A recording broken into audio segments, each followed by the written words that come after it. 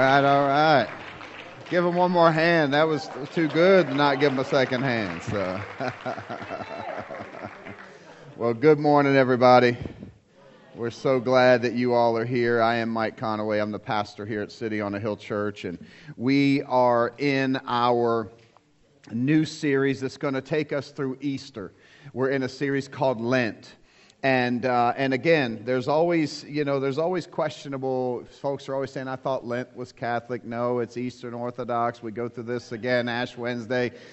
We just have to do your research. So when Paul usually says, when Paul is writing a letter, a lot of times he says, brothers and sisters, I don't want you to be ignorant of this. Well, I am the same way. Brothers and sisters, I don't want you to be ignorant of these things. These are relational aspects. And so as we look at Lent, what's Lent about? It's just like Advent. You know how Advent gets close to Christmas time? It prepares our hearts for the birth of Jesus.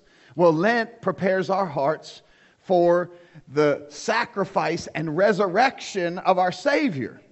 But amen, yes, that should get a hand in any church, anywhere, But ultimately, the reminder is this. The reminder is this, is that our relationship with God is what matters. Not our religion, our relationship. Now, you can make Lent religious, and it mean a whole lot of nothing to you. Or you can make it relational, and it means everything, because the goal is the next 40 days, we want to be closer to Jesus. That's the goal. That's not a bad thing, no matter how you slice it, right? And then you always hear folks who fuss. I don't see Lent in the Bible. I don't see Ash Wednesday. Well, I don't see Easter or Christmas, but I see you doing Easter egg hunts and putting up your Christmas tree.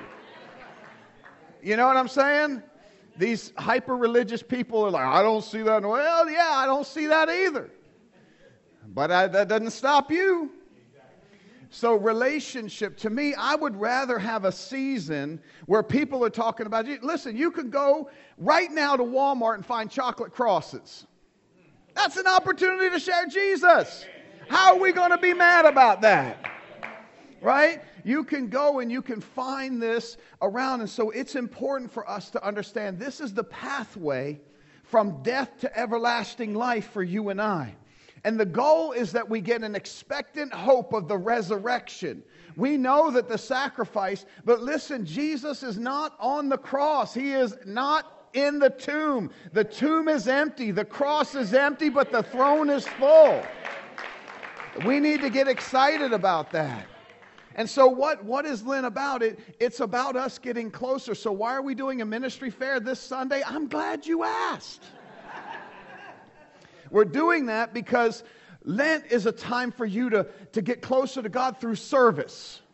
And there's plenty of opportunities. The next 5 Sundays, there's opportunities. There's Sundays, just by the way, there's 52 Sundays in the year and they're always available.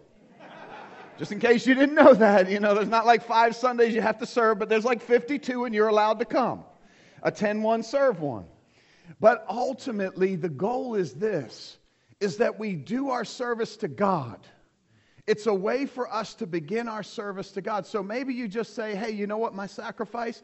I want to give a service to God every Sunday through Lent as a way of serving God. And here's what I know. Once you get into serving, you're not going to want to stop. Amen.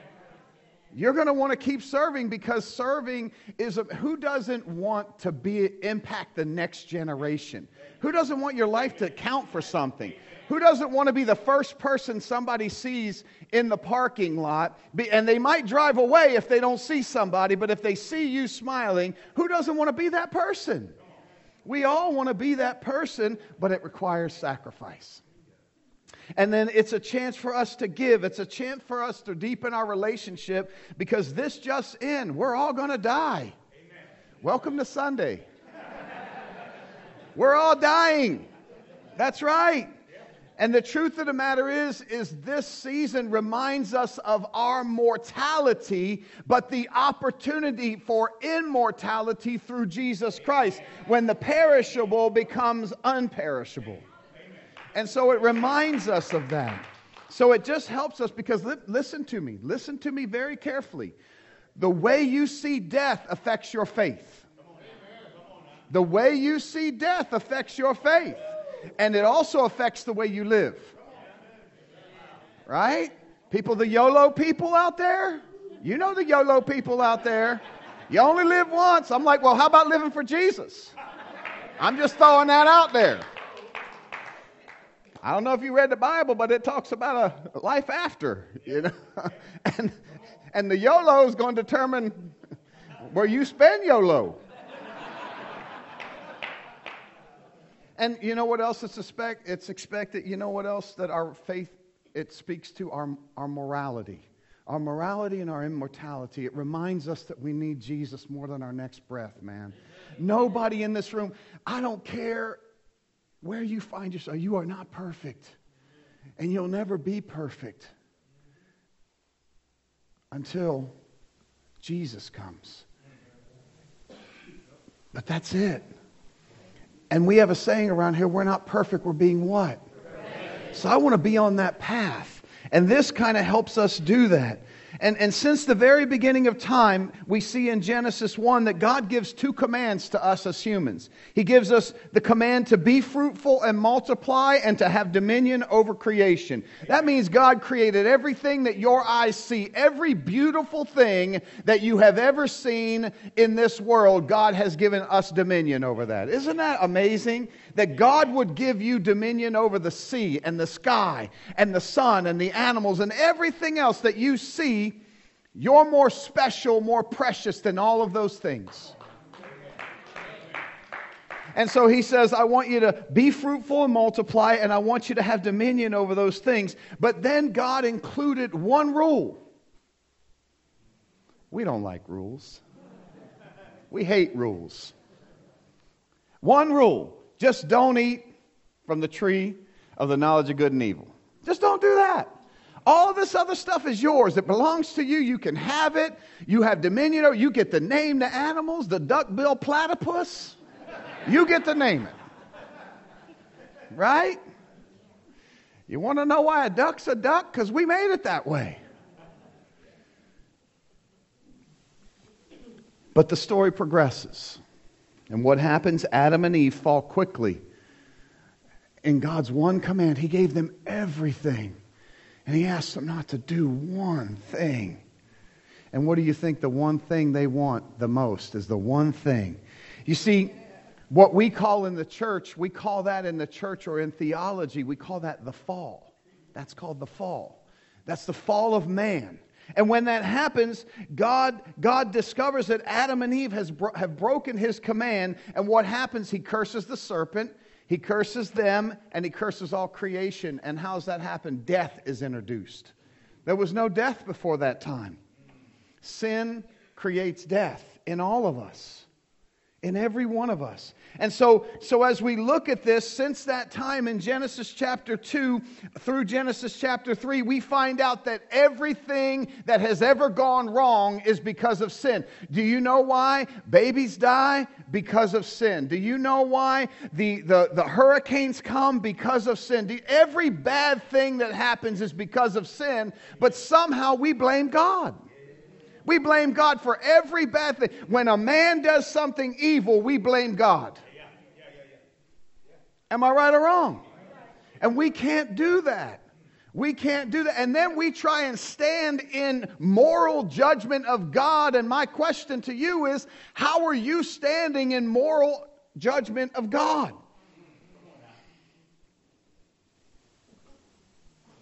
You ask, why didn't God do anything when that evil was happening? I had a question one time from a young lady who didn't understand human trafficking. And she's like, why does God let that happen? God doesn't let those things, it's people who apply those things and make those things happen. And she says, yeah, but He doesn't do anything about it. And I say, well, you know, in this city today, there are people who are being human trafficked. When's the last door you kicked in? Because if you haven't kicked in a door, then you're evil. According to your standard, you're evil. Because you haven't done anything about it. But the truth of the matter is God did do something about it, because in Genesis 3 we find that Jesus is promised, and Jesus is going to be the one to make all things right. And by the way, we are doing something about it. It's amazing. Just this week, through A21 campaign, one of our partner ministries, 74 people who were being human trafficked in South Africa were set free. 24 of those were children. So God is doing something. He's choosing us to do it. You and me. So we are doing something. God is doing something. So every broken thing, every broken relationship, every pain, every suffering, you know how much you hate work? Blame Adam and Eve. It's their fault. Ladies, because childbearing is not as joyous as it should be, blame Eve.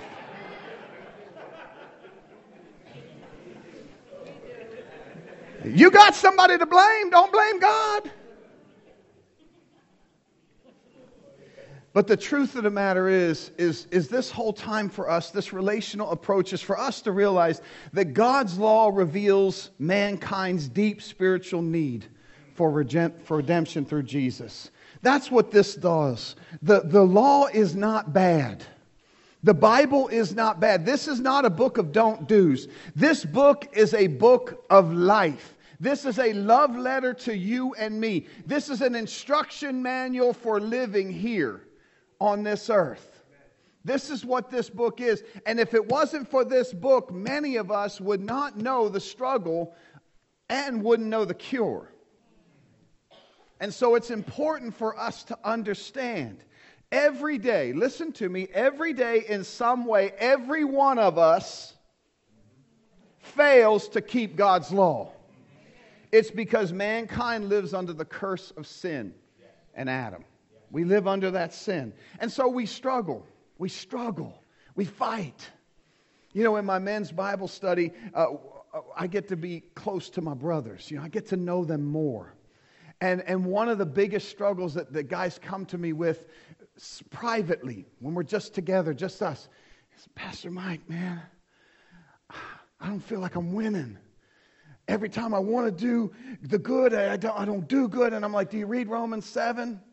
Romans 7 tells us that's the real struggle. That's the struggle because the law is there. It reveals our desperate need for Jesus. You're not going to be perfect. Are you better than you were yesterday? Yes. Are you going to be better tomorrow? Yes. Are you going to be perfect? No.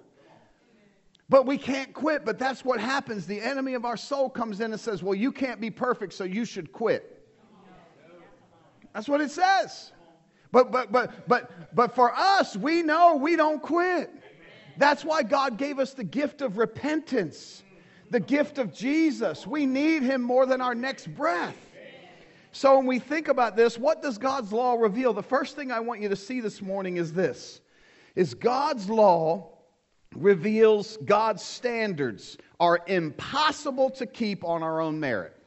Now, I want you to look back for a second at Romans 5:17. It says, for if because of one man, that's Adam, trespass, death reigned, that one man, Adam, much more will those who receive the abundance of grace and the free gift of righteousness reign in life through one man, that is, I want you to fill in, Jesus. Jesus. That's how you and I are helped. But God's law reveals God's standards are impossible to keep without on our own merit. We just can't do it. So look at what the Scripture says. This is anybody who is struggling with sin. I'm not looking at anybody, but I'm looking at everybody. You know what I'm saying? Any of us, read Romans 7 and 8. Don't stop at 7. You got to go to 8. But 7... Paul literally changes. Paul has been writing Romans in the third person and the second person. In this chapter, he changes it to first person. He changes it to first person. This is how serious it is. And we're talking about Paul the apostle who's been beaten, shipwrecked, whipped, stoned, you name it. It's happened to him for Jesus. And he says this 27 years after his ministry, when they're getting ready to take his head, he says, here's a trustworthy saying that deserves your full attention. Jesus Christ saves sinners, of whom I'm the worst. Amen. He kept that in his heart. Now look at this. What shall we say then? That the law is sin? By no means. Yet, if it had not been for the law, I would not have known sin. Does that make doctors bad? You go to the doctor, they tell you that you're sick. Well, doctor, you're evil. You're Dr. Evil. Right? No. It's not the doctor's fault that you got sick. Right?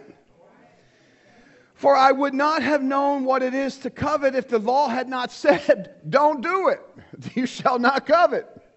But sin, look at this sentence, guys. Please don't miss this. Please don't miss this, because it's happening every day to us, and it's trying to destroy your life and my life, and more importantly, it's trying to destroy your relationship and my relationship with God. But sin, seizing an opportunity, just like the serpent seized the opportunity in the garden, through the commandment, produced in me all kinds of covetousness. Because everybody knows when you see a wet paint sign, what's the first thing you want to do? You want to test to see if it's wet. Oh, it's wet. Right? Doesn't matter. It's like, sign said it. Doesn't matter. Can't believe it. Oh.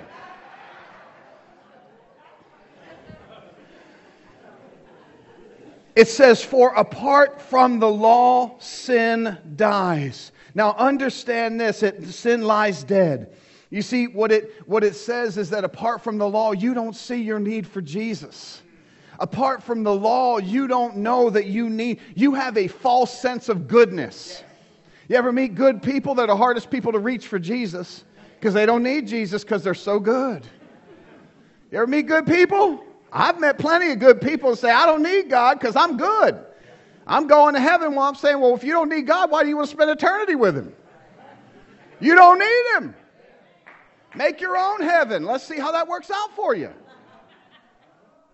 Right? And it says sin lies dead. And that means deceived and perceived righteousness. It doesn't mean that sin didn't exist. It means that you didn't recognize sin. And the truth of the matter is, if you put 100 pounds of weight on a dead person's chest, what do they feel?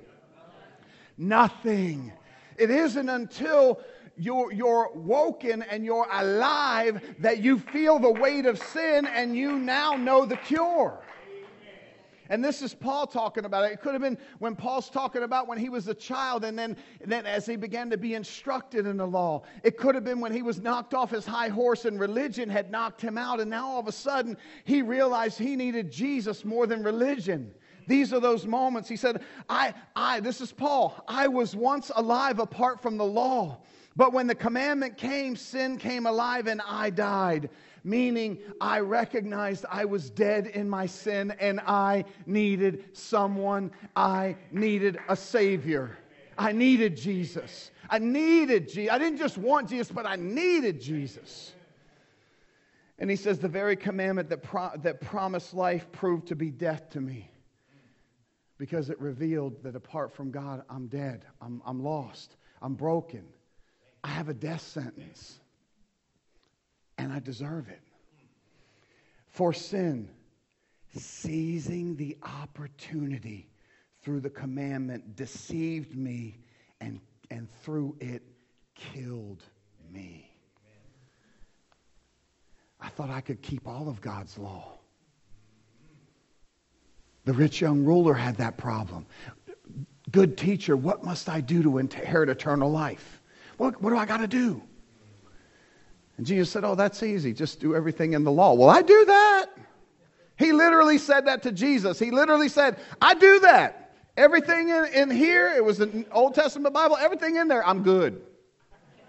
I got it all under control. And Jesus was like, oh, okay then. The PMV version of that, Pastor Mike version. Okay then.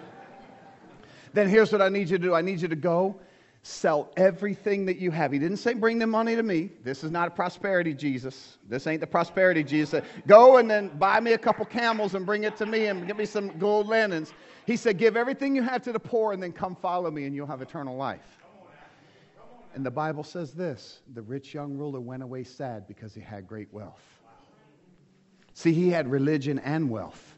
And he had the idea that he was good. That he was good. And so it says, so the law is holy and the commandment is holy and righteous and good. And we need to thank God for that. You see, but you and I think this is up for debate. See, you and I think that this Bible, God didn't mean what He said.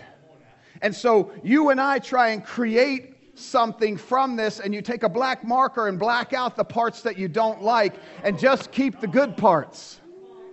But that's not how the law works. That's not how Christ works. That's not how a relationship with God works. Our relationship is something we're working on. Every relationship we have is being worked on. And if you don't work on a relationship, it will fall, it will fumble, it will crush, it will crack. Sometimes when we have a couples gathering, and you say, hey, we're going to do a biblical marriage conference. Oh, I don't need that. My marriage is good. Okay, well, I'll wait till it's bad, and then I'll have it. Then I'll have one for you. Once your marriage is really, really bad, almost unsavable, holler at your boy, and we'll set one up. No, you do it now. Right? Oh, we're good. For now. For now. You have to work on it. I wish I was joking, but people are like, no, we're good. No, you're not. We need to work on our relationship. Let me talk to your spouse by ourselves and we'll find out. Right? Some people are looking at each other right now. I'm not even trying to look at you right now because I don't even want to know what's going on. People are getting elbowed and hurt. But if you think about it, you think about what's happening. The law's here, there's a moral standard, and God begins to reveal how things start to happen. First there's doubt, then there's confusion about what God's Word says. Isn't that how everything happens? Anytime we want to change anything, the first thing we do is doubt that it's the Word of God, because it can't be the Word of God anymore, because it says what I don't like. And the next thing we do is we get confused about what God said. And we try and make it a gray area when it's clearly black and white. You know what I'm saying? Well, that's kind of gray. I'm like, I don't see that. It's kind of straightforward. And then what happens? The devil plays on that. Did God's Word really say? Did God's Word really say? Did God's Word really say? And then what happens is they fall and they become blatantly disobedient. Isn't that the struggle? That's the struggle that we face. John Miller makes an observation. He says this: we try and hide from God, but the normal Christian life is one where sins are confessed on a daily basis of free justification through faith. We don't need to hide any longer. We don't need to hide any longer. It's important for us to understand that. It's important for us to realize that we have to know our sins. And as we know our sins, we can think about God. We don't have to have a good person. Darling, can you come here for just a second?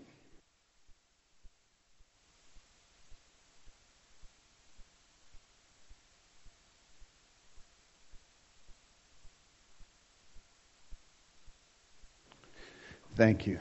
We have there's a little bit of a medical emergency happening there, and I just wanted to make sure that my wife had clarity on that. So everything is fine, everything is cool. I'm just making sure that we have some supervision there. So, but it's important for you and I to understand that. And so if we know our sins, some people think you're a good person, but you gossip. Did you know gossip's just as bad as anything else?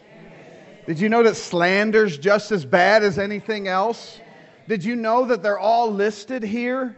And so many times we think we're good people because we're not as bad as somebody else. Listen, if anybody is going to compare themselves, you can compare yourself to Jesus.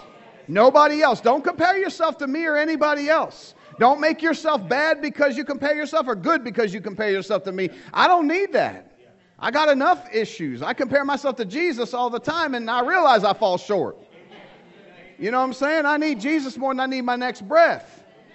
And I've always been honest with you about that from the beginning. Just because I have pastor in front of my name or title, that don't mean nothing between my relationship with me and God. We all stand before God equally.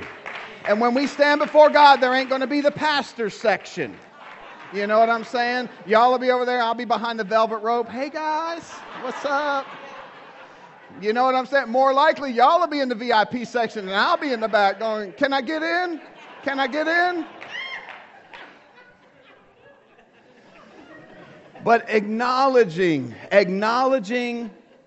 the fall is a way to recognize the debt of sin is inherited, it's accumulated, and we need Jesus. And that's really what Lent is all about. We're moving toward the cross. We had Ash Wednesday where we could really understand our mortality and our morality. Then we get to this beautiful thing called Good Friday, and it is going to be one like you've never. We've already had two. But this third one is going to be like you have never experienced before. It is going to be an interactive activity. Totally interactive from the time you come in. You don't want to miss that. Mark your calendars. But more importantly, what's it focus on? It focuses on the sacrifice. But thank God there's an Easter. I don't want to just have Good Friday. I need Easter in my life. I'm glad I got Good Friday, but I need Easter. Because without Easter, we're lost and broken and dead. And so we understand that we need that. The second thing I want you to see today is God's law reveals our need for Jesus because His ability to keep the law is applied to us. Can you say amen? Amen. Jesus' law, ability to keep the law, is applied to your life and my life. Isn't that good? He comes in and says, I got you, I got you, I got you, I got you, I got you. That's good news, isn't it? It gets me excited. And so Romans 7:24, here's Paul. He's struggling, man. This is Paul the apostle. Wrap that around your heart. The apostle Paul, right? But he only compares himself to Jesus. He doesn't compare himself to you or me. He only compares himself to Jesus. And when he realizes, he says, what a wretched man am I. Who will deliver me from this body of death? Thanks be to God through Jesus Christ our Lord. So then I myself serve the law of God with my mind, but in my flesh I serve the law of sin. And then he goes on to Romans 8 and says, therefore there now is no condemnation for those who are in Christ Jesus. That's how we live. We live by the Spirit. By the Spirit is how we live. And Lent is a season as we prepare our hearts for the cross of Christ and the resurrection of our Savior. The best way for you and I to prepare is to come to full grips with the facts that we need to be saved. That's one of the biggest questions I've gotten from people, especially on the street. If you're witnessing, I don't know if you've ever street witnessed. I did a lot of street witnessing and do a lot of street witnessing at different points. People say, what's street witnessing? It means telling the story of Jesus on the street. It's not, it ain't for the faint at heart, I'll tell you that right now. Because the first people they get, what am I getting saved from? What do I need saving from? It's a big question. Glad you asked. Right? They ask, you come to what belief is, and remember the first fruit of belief is what? Repentance. And what does repentance mean? It means to agree with God that you need Him. Until you and I come to the knowledge that we need God, we'll never come to a true place of repentance. And so this is what happens. Homer Hickman Sr. was a well-respected leader of the coal mining industry in West Virginia. And one of his key philosophies on leadership was this. Listen carefully because I'm not going to misread it, so listen carefully. Don't be afraid to tell a man he's no good. A man can't get good if he doesn't know he's bad. That's a coal miner for you, right? He said, don't be afraid to tell a man you ain't doing a good job. Because he don't have a chance to turn. And it's the same way with us. Did I tell you that for decades they have tried to remove the word sinner? The progressive people have tried to remove the word sinner from the church because it's too offensive. We need to not use the word sinner because people don't need that label. I didn't give it to them. Jesus did. So they said, oh, we need to do those distant from God. They don't even know what you're talking about. Those distant from God? No, sinners. Sinners who need a Savior. It was like a cuss jar. You know what I mean? If you say sinner, you got to put money in the cuss jar. Are you kidding me? I'm going to say sinner all day long. Here's 20. If I'm preaching, here's 20. Because it's already happening. I already said it enough right now. I'm in debt. But here's the good news. Jesus paid for it. Give me a break here. But this is the issue behind us. If you don't help somebody improve, if you never help people move forward, they're never going to move forward. In many ways, this is how God's law functions. It lets us know that we're sinners in need of a Savior. If you didn't have symptoms, you wouldn't go to the doctor, and you could have a disease that could destroy your life. Let me let you know, you have a disease that can destroy your eternal life. And we know the cure. We must deliver the cure. And Paul helps us understand from Romans chapter 7, verses 7 through 12. He helps us understand the law teaches us God's standards for creation and simultaneously teaches us that the standards are unattainable except through Jesus.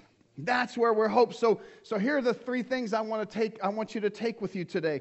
3 relational thoughts for Lent. 3 relational thoughts for Lent. The first thing I want you to see this morning is this, is that Lent is a time for believers to reflect on our weaknesses as we rely on God's strength. Isn't that good to know? That in my weakness, His strength is made perfect. Isn't that awesome? That means I don't have to be perfect. That means when I do fall down, I run back to Him and I repent and I ask Him to forgive me and I ask Him to change me. And He does how many times? Every single time. But it's when you and I try and think that we don't need Him and that weakness continues to grow and we don't apply His strength, all we do is stay weak. We need Jesus. And that's what this is about. This season leading up to that. I don't know how you could find anything bad about that.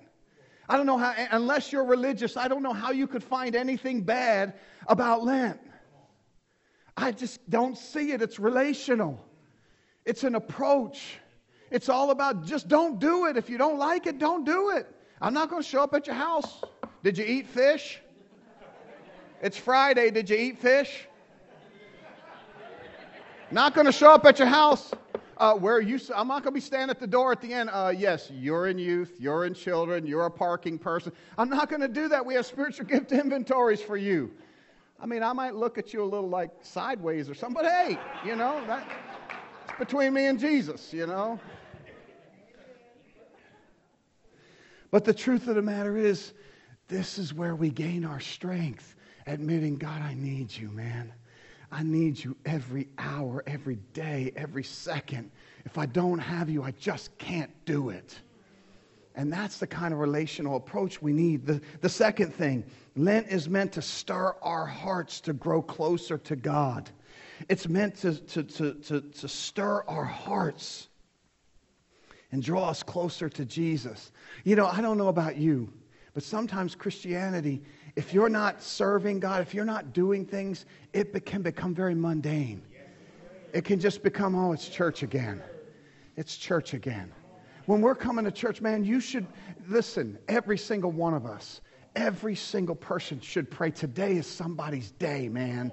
Today's the day I'm going to sing that song and it's going to crash through the heart of somebody. Today, Pastor Mike's going to preach and somebody's husband, somebody's wife, somebody's child is going to come into the kingdom of God today. Today's the day somebody's been praying for somebody and they show up. Today's the day. It should be every Sunday, not just during Lent, but every Sunday. Today is the day that Jesus is going to save somebody.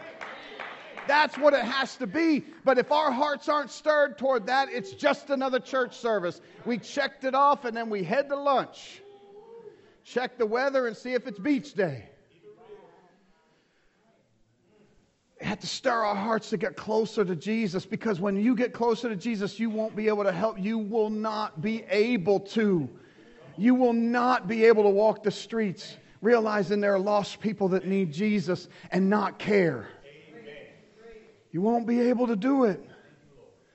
You won't be able to hold your tongue to your family and your friends, or the person you're fishing next to, or the person that you're sitting next to at the beach. You won't be able to hold your tongue because of Jesus. And finally, Lent reminds us that Jesus came and has given us the Holy Spirit to lead and guide us daily. To lead and guide us daily. Listen, the Holy Spirit just doesn't hover around you. No, the Holy Spirit indwells you. Lent reminds us that Jesus' death and resurrection set the way for the Holy Spirit to not just rest on us for a minute, but to actually be in us and empower us. And you know what Acts 1:8 says? But you will receive power on high to be my witnesses in Jerusalem, Judea, Samaria, and the utmost parts of the world. The reason you have the Holy Spirit is to be a witness. This is what it's about. And if you can find something wrong with that, God help you and God bless you, but save your emails because I don't care. Just be honest with you, I really don't. You know, I just tell people, oh, yeah, you send the email, yeah, whatevs. I don't like that you're doing this. This is Catholic. You didn't even do the research. If you do the research, hey, Wikipedia it, okay? You find out it's Eastern Orthodox, Lutheran, Anglican. If you're not willing to do that, don't correct me. And when you correct me, you better come correct, and you better know that you did your homework. Because your pastor does his homework. So, I ain't got no time for nobody. I ain't got no time for nobody who's mad about us trying to get closer to Jesus. It is silly. Silliness. We meet on a Catholic campus, and now you're trying to make... No, we meet on a co-campus. We meet on a non-denominational. We love our Byzantine brothers and sisters, and we are grateful for them, and they are grateful for us, just so you know, because it's not us and them, it's we, the body of Christ.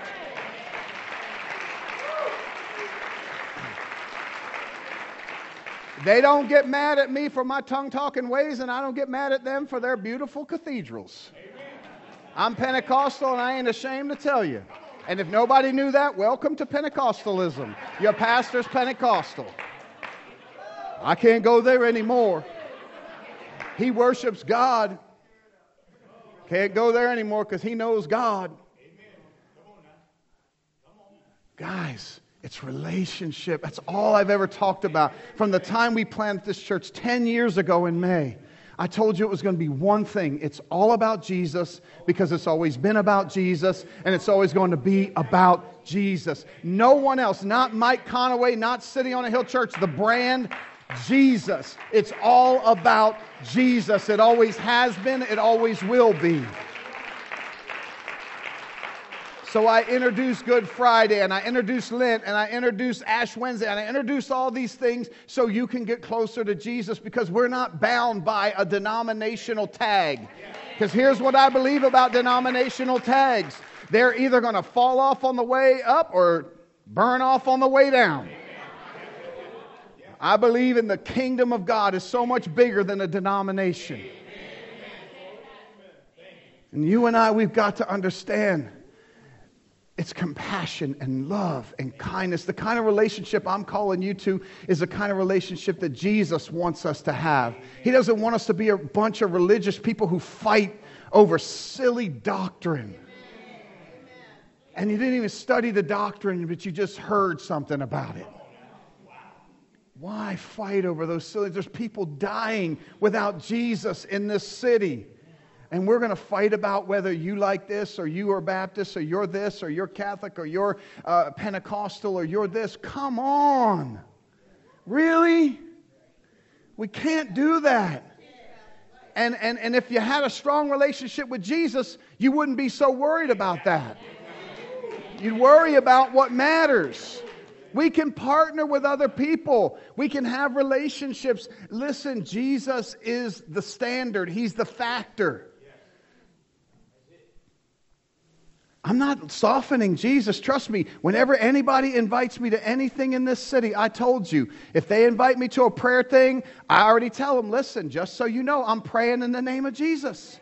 If you don't dig it, then don't invite me. Now, I don't get many invites, but when I do, Jesus gets up in there about 20 times. I love you, Jesus. I need you, Jesus. We all need you, Jesus. Jesus, Jesus, and Jesus. And then I'll pray. So don't make a mistake. But most importantly, what I care about today is today's somebody's that day. Today's somebody's that day. It's the day that you decide that you need Jesus more than your next breath, more than your next heartbeat. And you don't have to get hung up in religion to have a relationship with Jesus. You just grow slowly but surely, day by day. Step by step. And you got a whole group of people that want to help you on the journey. Let's pray. Father, we love you. God, we thank you for this day. And God, I thank you, Jesus, that it's all about you. It always has been, always will be. And God, I've preached my best that I know how to. And God, I thank you for your anointing, because without that, it's just empty words. But I know that with that, it's the power of God unto salvation. That's what you say. You use the foolishness of preaching. The foolishness of preaching. And to those that are being saved, it's the power of God unto salvation. And those that are not, it's foolishness. But God, I believe there's people in this room that want their life changed. And I believe that the law has revealed their desperate need for you. And I believe you want to save people today, Jesus, because that's your business. And I don't believe there's anyone in this room that's beyond saving. I don't believe there's anyone in this room that is outside of your care and reach. And all they have to do is through faith believe and repent and agree they need you. And the Bible says you'll adopt us into your very own family. With every head bowed and every eye closed, if you're here today and you say, Pastor Mike, man, I just need Jesus. What you share with me today is real, and it's honest, and it's sincere. And that's the kind of God I want in my life, the kind of real relationship I want. If that's you, will you just slip your hand up high in the air today? That's the real one I want. Yes, thank you. Thank you. That's the real one I want. Yes, the real relationship. Yes, thank you. Thank you. Thank you. You guys may place your hands down. Everyone within the sound of my voice, we're just going to pray this prayer from your heart to God's. We just simply say, Jesus, I believe in you, and Jesus, I receive you. I give you everything I am and everything I'm not. I confess my sins and I confess my need for you. And I know that because I do that, that I am made right. I am forgiven. I am whole. I am changed. I'm a new creation. Help me to walk that out in my everyday life. And I know that I'm not going to be perfect, but I am being perfected. And I promise to run back to you every single time I need forgiveness, which is going to be every day. And I'm going to keep a close relationship with you. It's in Jesus' name that I pray. And all God's people said, amen. Can you give the Lord a big hand clap today, because he's a good God?